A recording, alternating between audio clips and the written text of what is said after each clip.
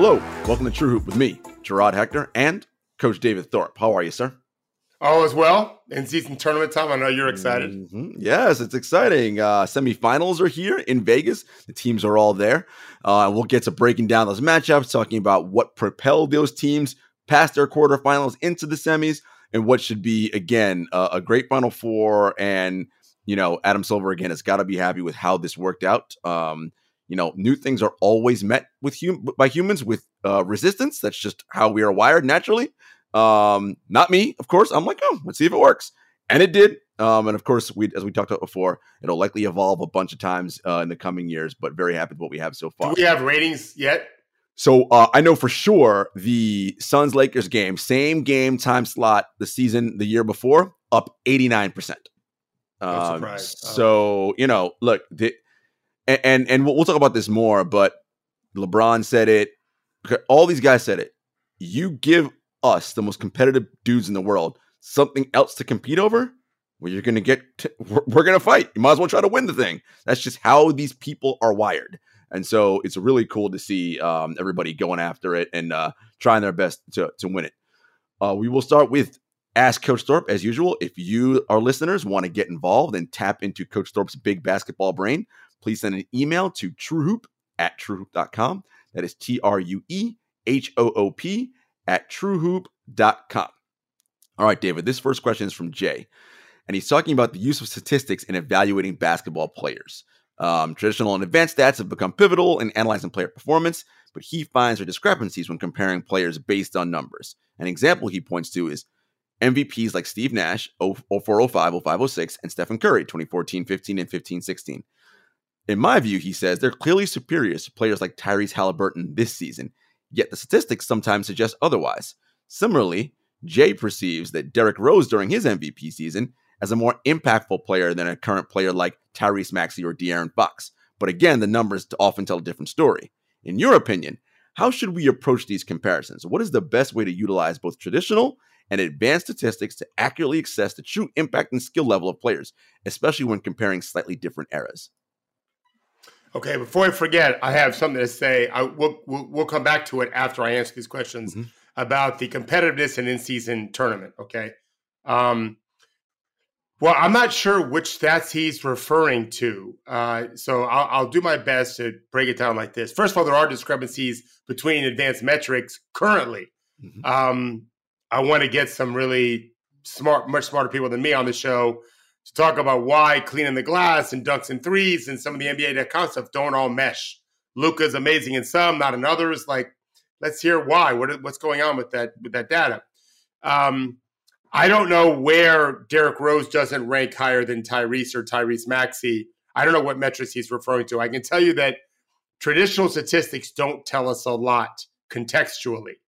If I can see points per game or I can see field goal percentage, I can learn something from that. But I can't really see impact on how the game is going because it's about the team scoring, not just you scoring. So we need the advanced metrics, I think, of seeing how the team is doing offensively when you're on the court. How is the team doing when you're on versus off? And then, of course, half the game is defense. And we have so little counting stats for defense. We have to have advanced metrics for that. So the era comparison is challenging. I was just texting just now with our friend Seth Partnow, the article we wrote about how the Pacers are the Rockets 2.0. He wrote me, I'll do you one better. The Pacers are the Nash's Suns 3.0. I'm like, oh, it's good. I've been saying Nash is Halliburton's Nash, so that's good. But those Suns teams, I believe, if we looked at today's pace metrics, would rank last by a lot in terms of speed of the game. So we're getting a lot more possessions now. And so it's tough era to era. We have to look at per 100 possessions and then recognize, and not to get political, but I'm a pragmatic person. So while I can criticize Thomas Jefferson and those George Washington for being slave owners and whatever, I also recognize that if they weren't, they would be in the minority. And so that not at all absolving anyone of owning people, but we always have to consider the eras, whether it's the hand check era and the illegal zone defense error and blah, blah, blah. It's challenging. So to think the waters won't always be a little muddy is a mistake. There's always going to be some muddiness there. So I would argue, though, on behalf of the data people, they're spending a lot of time building these advanced metrics. I really trust them, Gerard. I think you do too. Of course, you do cite them all the time. Yep. And let's understand that the comparison of players through different eras is always going to be a little bit a bias. We can't really come up with a fair metric that I can see that allows for all the changes in the way things have played and so forth. And so it's for debate as much as anything. I think you're so right, David. And I'll add to that, it's because you're talking about a variety of different things, right? And there's such an emotional connection and tie that many people and fans have to this game because it is an emotional game, particularly if you are a fan, right? If anybody ever tries to discuss Allen Iverson with a true Allen Iverson fan, it's a very difficult conversation to have with them because Iverson means so much to them emotionally, right? And so they're arguing emotion and how he made them feel about a variety of things versus, okay, but when he was on the floor, what did his team do, right? And that's what you are always trying to do, which is you watch games very differently than most people. Mm-hmm. You say, okay, how are you affecting your team winning? Yeah, I see that you did that awesome Hezzy pullback. Great. Outstanding move. Did that help your team win or did it not? All right. And how do I interpret if it helped your team win or not?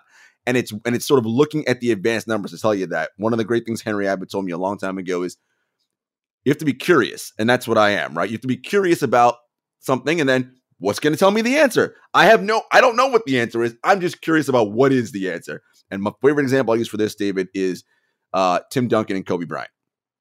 For the longest time, I'll be like, people, the way they talk about these two, it sounds like Kobe is vastly better than Tim Duncan with the way people talk about them.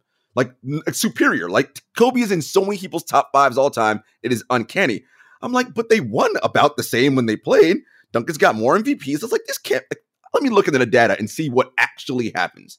And as you no doubt know, David, not surprisingly, it ain't what people think, right? In just about every metric that is relevant, Duncan grades out better. He just was. And it's just, Not to get too political into college football. my brain is all over the place today. Someone just texted me about this a few minutes ago. It's like we don't think about defense. Mm-hmm. But we need to think about defense. Those people who trashing the idea that Florida State deserved to be in the Final Four for football, they lost their starting quarterback and look at the offense struggled. That's just one part of the game. Nobody could score on those guys. And defense matters. Tim Duncan, listen, Kobe Bryant had a period of time where he was an elite defensive player on the ball when he wanted to be. Right. One of the unfair advantages of being a big guy is you don't get to pick and choose when not to be tall. You're always tall.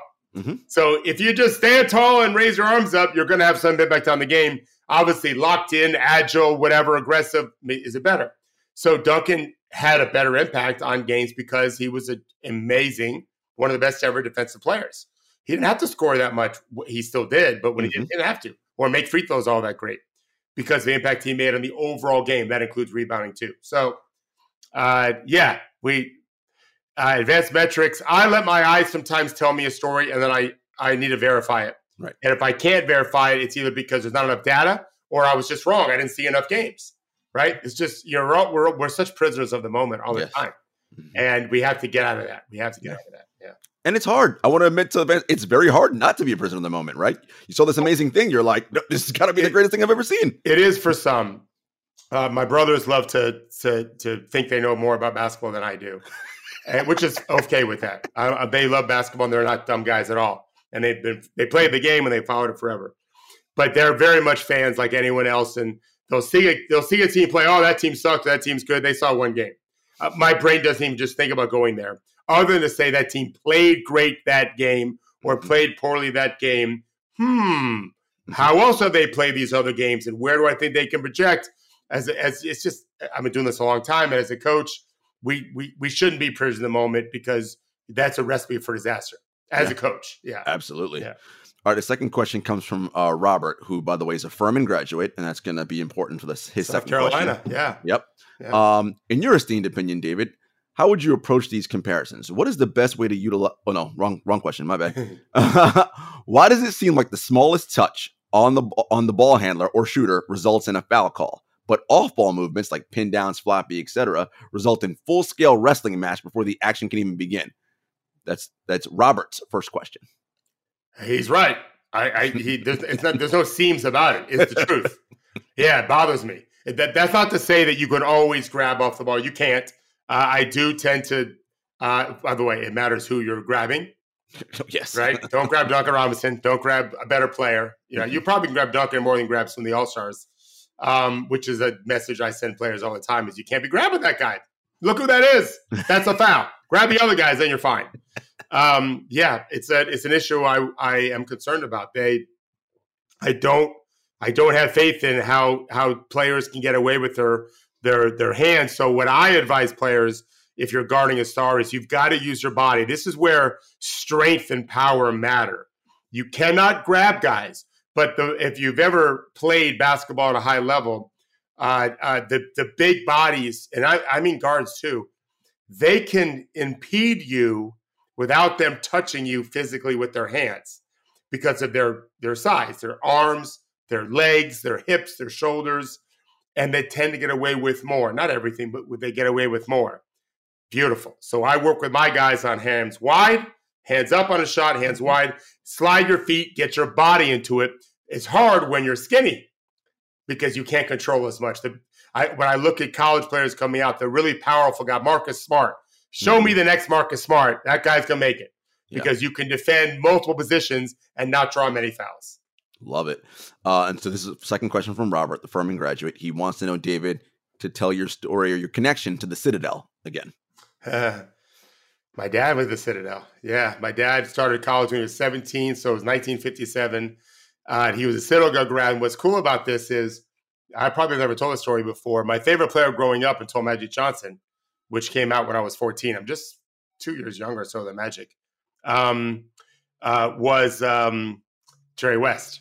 Because my dad told me a story when I was like 7 years old that he saw Jerry West play in college against the Citadel. And he was an All-American from West Virginia. And I like The Color Purple, not the movie. I love the movie and the book, but the color purple. The actual color purple. So I like the Vikings and I like the Lakers, and Jerry West was a Laker, and my dad saw him play, and so I fell in love with basketball. That's really why. Citadel, Jerry West, Lakers, color purple. Here we are today as Coach Ford. That's how it began. But yeah, my dad was at Citadel, and I was lucky enough to go. I could never go with him when he was alive. We tried to work it out a couple of times. It didn't. I'm very disappointed. It's a small place, by the way. But I was able to go while he was still alive with my own family. We all bought mugs and hats. I got a hat, a shirt. I've always had a Citadel hat. I never wore really a Gator hat growing up. I wore a Citadel hat. And my dad had his like the alumni jacket, not alumni, cadet jacket. That was a nice warm jacket. It gets colder in Charleston than it does in Florida. And so when I was in high school, my dad and I weren't great friends then, but unconsciously, I'm sure there was something clicking. And I wore my dad's Citadel jacket my whole senior year. I didn't wear my Letterman's jacket. I wore my dad's jacket anytime it was cold in Florida, which wasn't a whole lot. I really wish we still have it. We can't find it. I loved it. I think my brothers lost it. Sons of bitches. Sons of bitches. I'm sure Ricky lost it, son of bitch. Son of bitch. I love it. I'd wear it for sure now. Yeah. That's a great story, David. Thanks. All right. This last question from Daryl. He's wondering about the trade talks surrounding the Golden State Warriors. He would like you to go over your outlook on Klay Thompson versus inserting Moses Moody in the starting lineup. Klay has been a great start for Golden State, but would it be a better move to have the younger Moody in your starting lineup going forward? I think it should be experimented with. I've not looked at the numbers. I know that Steve Kerr admitted recently, I should have played Moody. You stuck with a brand name, and I get it. Like, I don't typically believe in brand names, but these are brand names that Kerr has a right to believe in. But it'd be a mistake to do so going forward in the absence of evidence to suggest it works now. And so I would definitely trade Moody. I would definitely play Moody more. Now's the time to do it. Trade deadlines, and we got a couple months. Play him. Talk to Klay about it. Play them both together some. and see what you've got come playoff time. Because I still think, and this is me falling in love with the brand, I still think they're a team to be reckoned with come postseason. And partly because there's no amazing team in the West. Denver doesn't have depth. The Clippers have their own issues. The Lakers are okay. Mm-hmm. There's a Phoenix that has their own issues. Mm-hmm. I'm not ready to credit Golden State. Yeah, no, that makes sense. All right, we're gonna get into the in-season tournament, but David, you wanted to comment on the competitiveness of the in-season tournament. Yeah, so with LeBron's comments and everything, think about this. If you and I are going to run a marathon, let's say we're the most competitive dudes ever, I can't sprint for 26 miles, neither can you. No one on the planet can. Correct. Although it seems like they're sprinting. Right. If you look at their times, you're like, that looks like sprinting to me. I remember doing a 3-mile run when I was in high school every day, and you had to run like 5-minute miles. And and I just remember some of the guys on my team, I felt like they were sprinting immediately. I'm like, what the fuck are we doing? And I learned that, I can probably run faster than I've been running and still survive the 3 miles.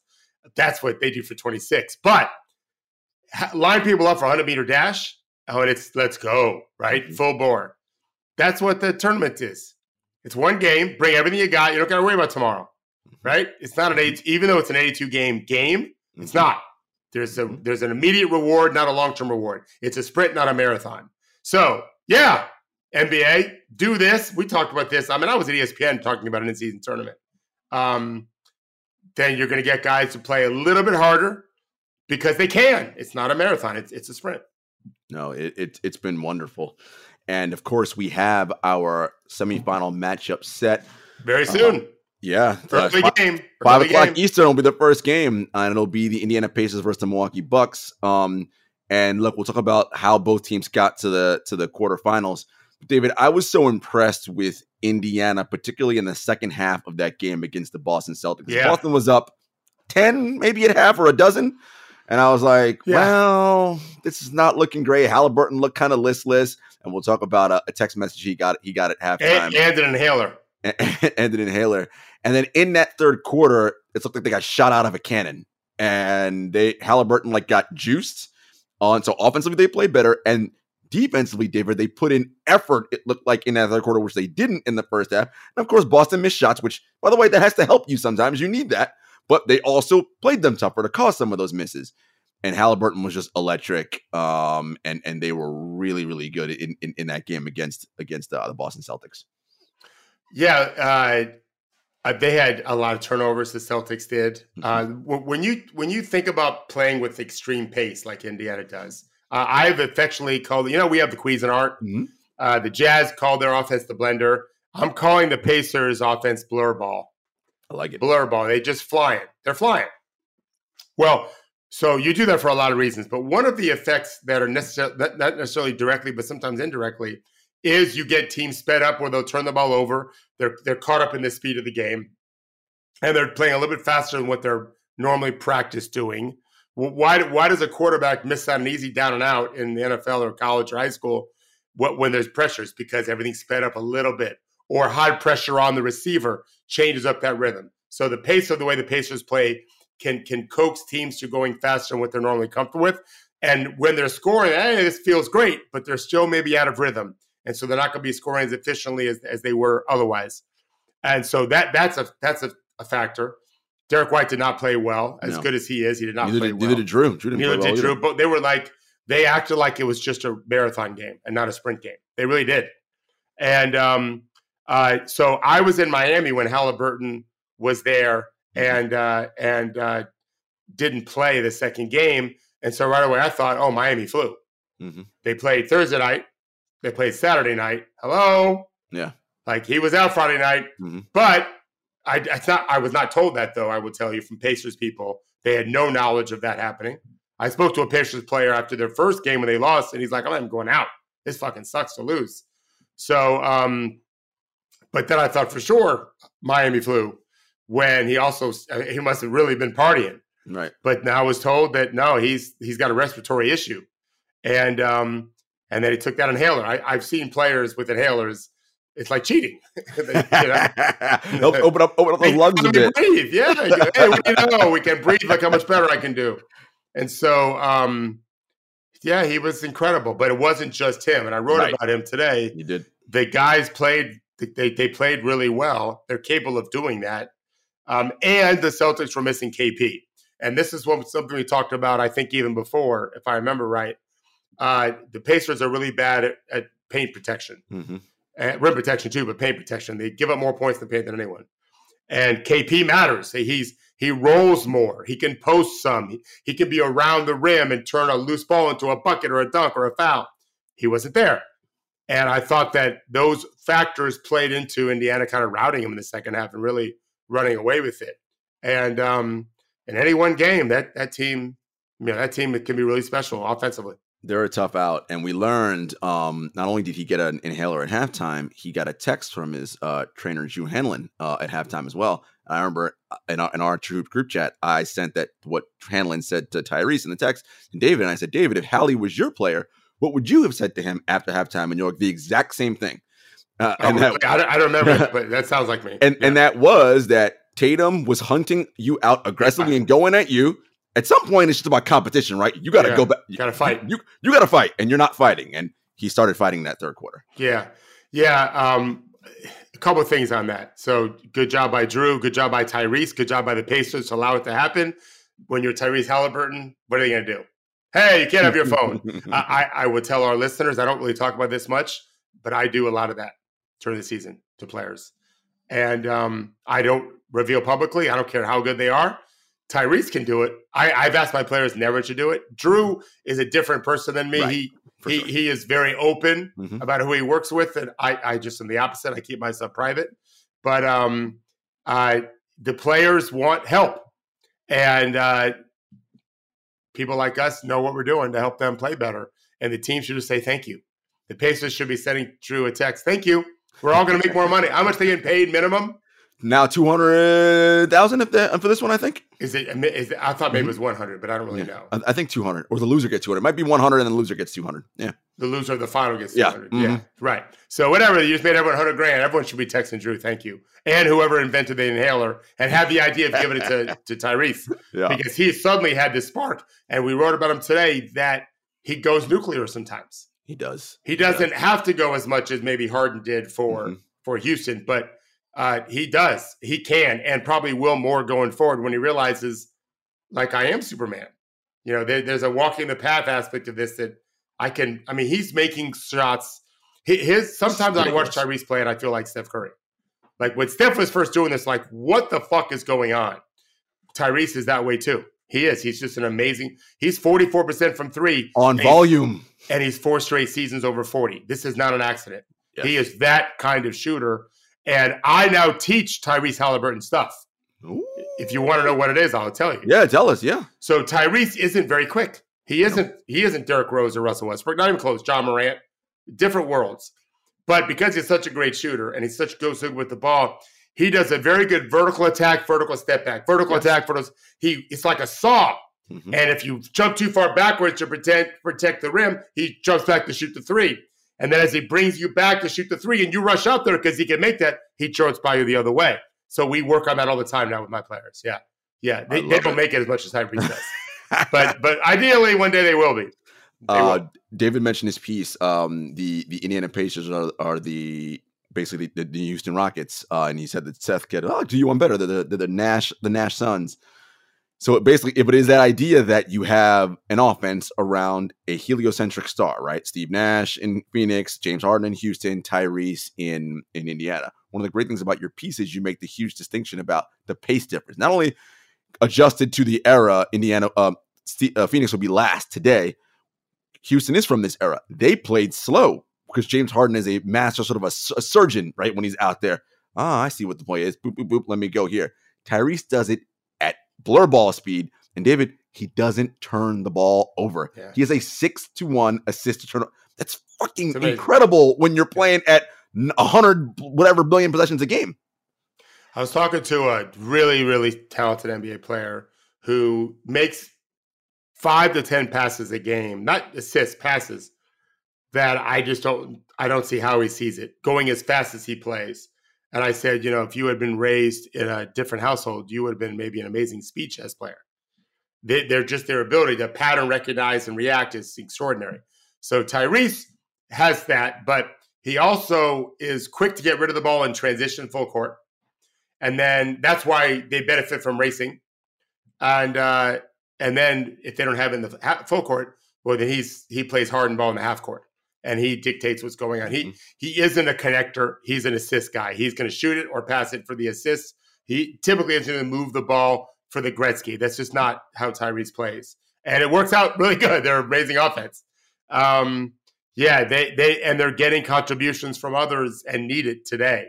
I don't think, Milwaukee could use Drew Holiday right now for today's game. Got that right. And we'll get to Milwaukee in a second. Yeah. I have a question for you, David. Yeah. How does your processing speed and your ability to process quickly, how does that play into your lack or your increase of turnovers? Because at that pace that the Pacers play, turnovers should be just inherent because that's just so fast. I look at, and we'll talk about this game later, the Phoenix LA game. Phoenix don't play anywhere near the pace of the Pacers, but they turn the ball over like it's going out of style. Yeah. Like, is it because Tyrese is just so much better at processing, or is he a better passer? What is it that causes him to do that without turning the ball over as much? Yeah, well, number one, it's great ball skills. You have to be able to really handle the ball well, and you got to stay out of dangerous spots, sideline, baseline, that kind of thing, traps. Avoid the trap. If you know they're going to hard hedge, Miami likes to hard hedge or even blitz it. Hard hedge. They like to meet you at the point of attack. Sometimes they'll blitz. So you know it's coming. Reject it. Don't let them do it. So those are IQ parts. And then, I just think that as he's attacking, he can read the game. He's reading the matrix. He's reading it at full speed. I know where LeBron does this. Mm-hmm. I know where this guy's rotating and where this guy's going to come from. A lot of these, he's not alone. You'll see a player drive the angle, so like the angle towards the block. And they know as they're getting towards the baseline, they want to hit the drift guy in the corner. But they also know that the defense knows that. The defense is sending their guy down to take away that drift pass, the hammer pass, whatever you call it. So they contort their bodies and throw it to the opposite wing. It's amazing. And it's also commonplace. Not commonplace in high school. Not nearly as commonplace in college. It's very, very normal in the pros, Europe too, where they just know you're going to make that rotation, so I'm going to hit. But the smart defense sometimes won't, and they'll stay home on the wing, and the player will read it and hit the corner guy and get the wide open three, which means the defense fucked up because that's the shot you have to take away. So, they're just processing and also pattern recognition, training for that, practicing that, drilling that helps too. No, it's amazing stuff. All right, David, the Bucks will be their opponent at 5 o'clock this Eastern this evening. David, they were white hot from three. I was like, is anybody going to miss from three on this team? No. And it's a math problem.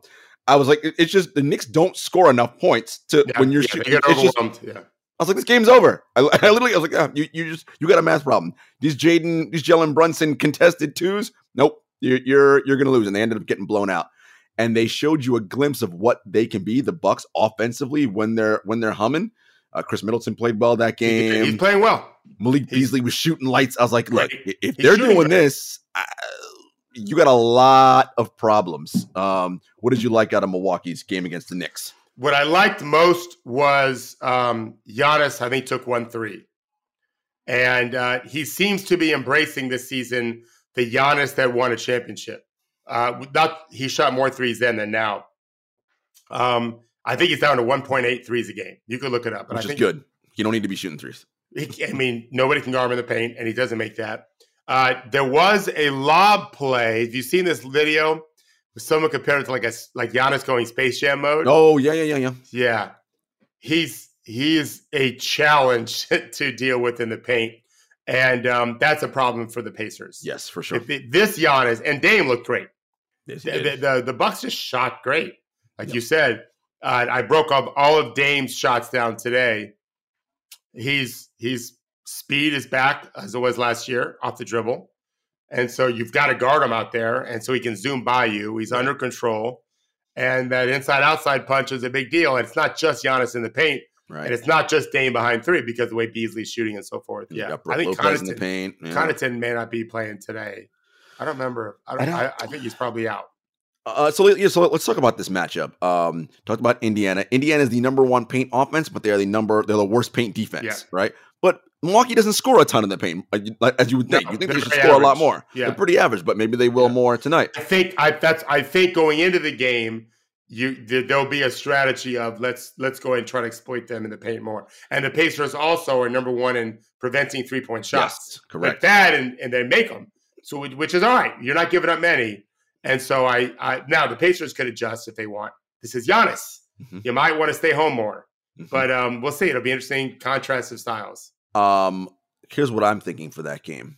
Miles Turner hasn't shot the three well this season, but if he does, and he is doing that, that's going to now pull some of those big guys away from the rim. And if Brook and Giannis are away from the rim, that's that, right? Like, because you said in your article, the idea of, and use the boxing metaphor, which I love. You want to punch a guy in the face, keep hitting him in the gut. Because when his hands drop, the face is wide open. Keep shooting threes, it's going to force the defense to come out. Well, now that the lane's open, I can get to the rim. So how big is Miles Turner and everybody hitting threes to pull Brook and Giannis away from the rim? Yes, it's super important. Jalen Smith is out, and he's 14 of 21 from three this year as a backup center. He's out. And so that would be helpful because some teams it doesn't matter so much. Against this team, it does. Isaiah Jackson can't shoot the three. They don't really have any other options. Obi Toppin's playing better. He is. And shooting it better, and that matters. That really matters. He's super fast. They don't really have any starter that is a lockdown defender. Bruce Brown's okay. Mm-hmm. Nobody else really is. And Miles okay in the paint. It's not easy with who they've got with next to him. Their best guards, the best defenders come off the bench in Nesmith and Nembhard. But TJ McConnell's playing so well, so maybe Nembhard doesn't play as much. And that may be fine, although Dame's toughest matchup would be against Nembhard and Nesmith. Yeah. And so we'll see how Rick handles that. He might just try to outscore Milwaukee and hope that they don't shoot threes as well as they do. Andrew Nembhard and Nesmith's athleticism was huge in that game against Boston. I'm like, wow, they can't stay in front of this guy. And they got Brown and Tatum, and he's a good player and he's on a good team contract. It's a nice get for them. Yeah. So I think you're right. We got to do our predictions now. I'm gonna if Indiana's gonna win, it's for sure they got to outscore, right? I mean, yes, every team's got to outscore their they're not going to win 100-200 probably. Definitely not, because they can't hold teams that low. So they're going to have to really crank it up. And Milwaukee's fine. They're fifth in pace. So they're okay playing fast. Yeah.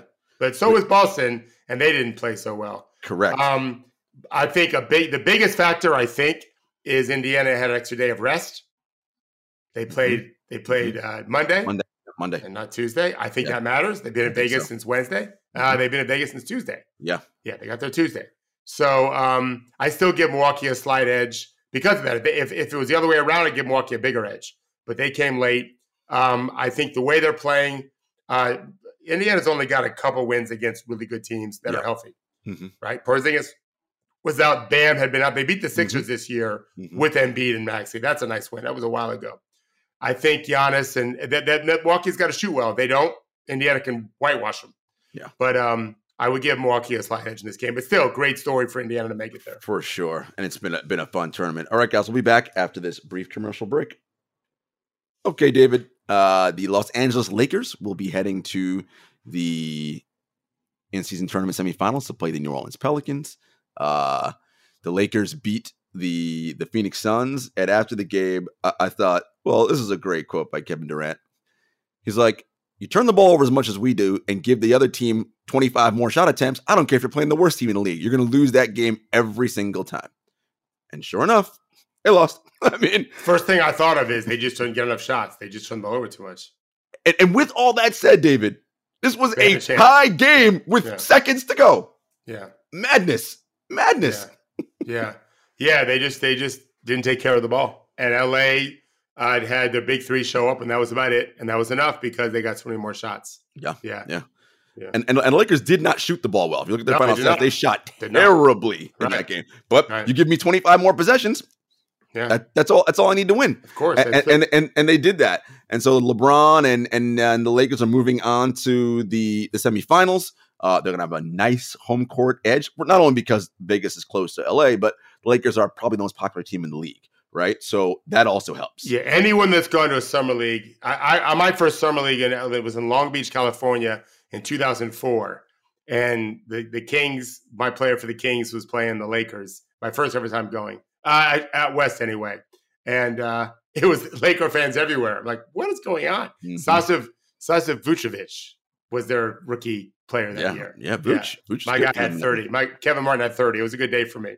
But Vegas, Long Beach, like Summer League. Yeah. Lakers. So this is Laker heaven. Yeah. But I will say, I was thoroughly impressed with how the Pelicans took care of the Sacramento Kings. Did this without Zion Williamson being particularly effective at all. No, he was pretty average. It was Brandon Ingram, and it was Trey Murphy and Herb Jones and Alvarado and CJ, everybody, Valanciunas. And David, this team is so balanced offensively and defensively, the Pelicans. I just feel like, look, and they're big, right? Like Phoenix was small and LA had a lot of size advantage over them. They're not going to have that same size advantage over the Pelicans. If the Pelicans are guarding and then they're hitting shots with Hawkins and Murphy the third, like, I don't know. Hawkins didn't play in that game. I think got a DNP. He may not play tonight, but Murphy, he's an amazing shooter anyway. Yes. Like we know he's a great shooter. I like New Orleans. I think they're defending. They're top 10 in defense, I believe. Certainly of late. Ingram is really a special player. He's just been a bad shooter and wasn't just last game. So, but we know this about Brandon Ingram. We talked about this on Monday. He's built for this kind of stuff, man. He really is. And not just a scorer, but a playmaker, a passer. He's a surgeon. He's figuring shit out all the time. If Zion can do his thing and Brandon can do his, we expect Brandon to do pretty good. The Pelicans with Valanciunas inside, with all the players, CJ McCollum didn't mention. Najee Marshall is a good athlete who plays hard.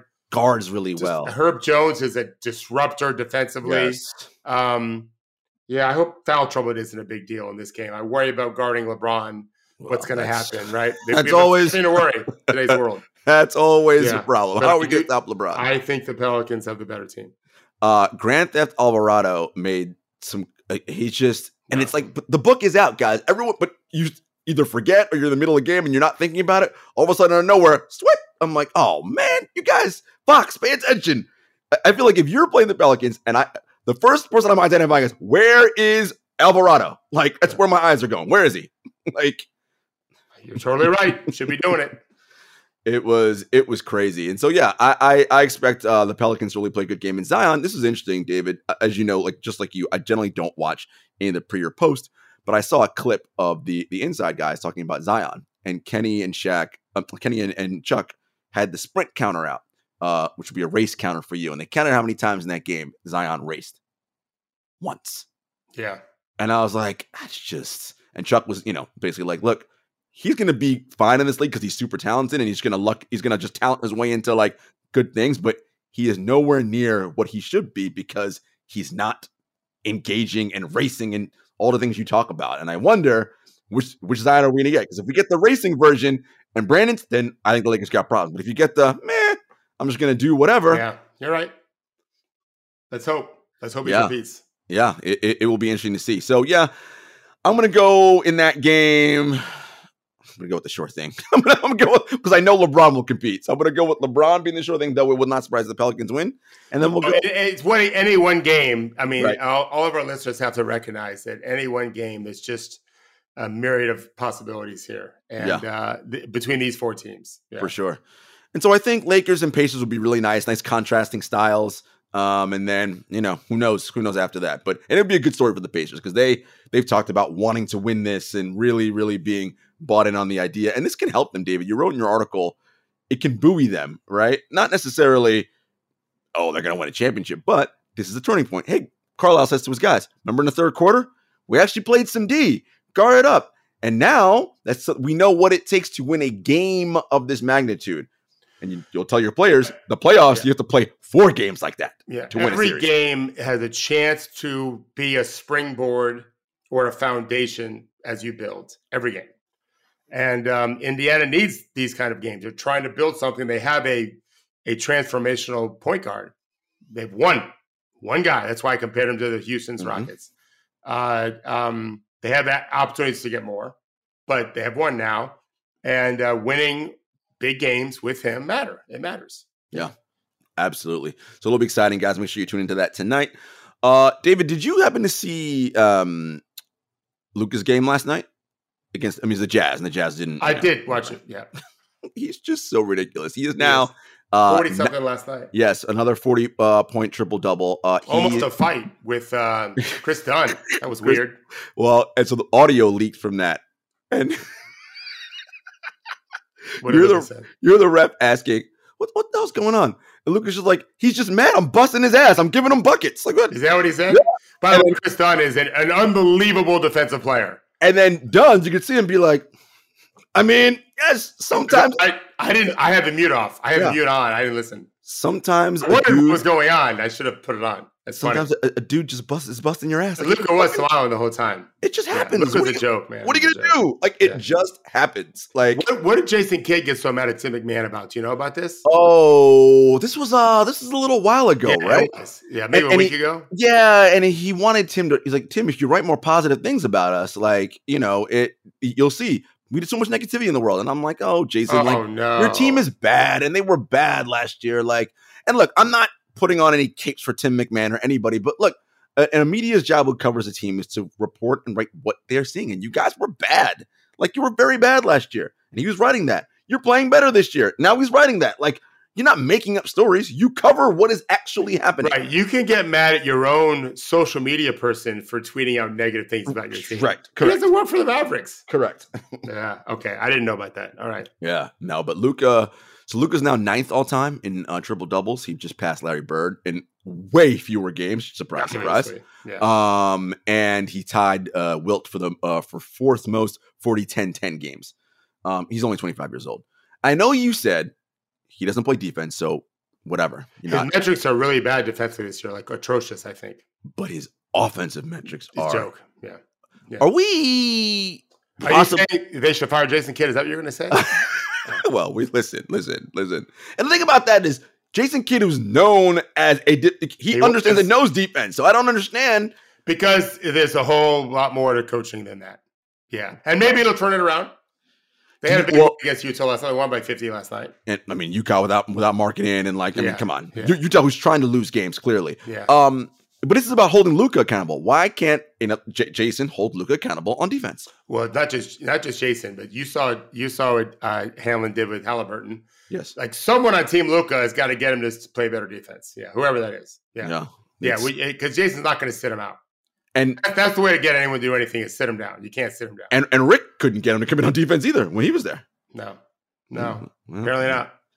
Well, we shall see. Anyway, extraordinary game by Luka last night. He is something special. All right, guys, you know what time it is. Top 5. David warned me ahead of the show. He's like, "You're not going to like what I'm doing in top 5." I said, "Oh, listen, it's fine. It's fine. It's fine. Listen, teams are jumbled up right now. Some are playing well, some are not. Whatever." Yeah, I almost chose not to play at a protest that we can't get 5 teams that really look the part. I agree. But so I'll do my best. All right, who's your 5 line? In 5th place, I have the defending champs. God, see, we've been doing this way too long. Nuggets for me, and I have slash line the Bucks. See, they're my number 4. I know they've been playing badly of late, but they're still 7-3 in their last 10. Sixers are my number 4. They're my number 2. Who's your number 3? Minnesota. OKC is my number 3. OKC would have been my 6th spot. It was them or Denver for 5. Yeah, we have the same top 6 basically, just different orders. And then Wolves are my 2 because they're playing. Wolves are my 2. They're playing so well. Yeah. And you're not wrong. And I still keep the Celtics 1. Yes, they lost to Indiana. I know, but one game without Porzingis. Correct. Yeah, they're still very good. If you wanted me to do what college football just did and project the future, as if I could really see the future, which is not how they're supposed to be acting, I don't believe. Although I think I'm wrong on that. I think they are supposed to consider that, which is stupid because they're not any good at it. I'm good at this. I can project the future. Who the fuck are they? They can't project the damn future. Porzingis out for the year. I would not have Boston number 1 in terms of projecting them, but he's not. He's out for maybe another game or 2. So they're not my number 1 still.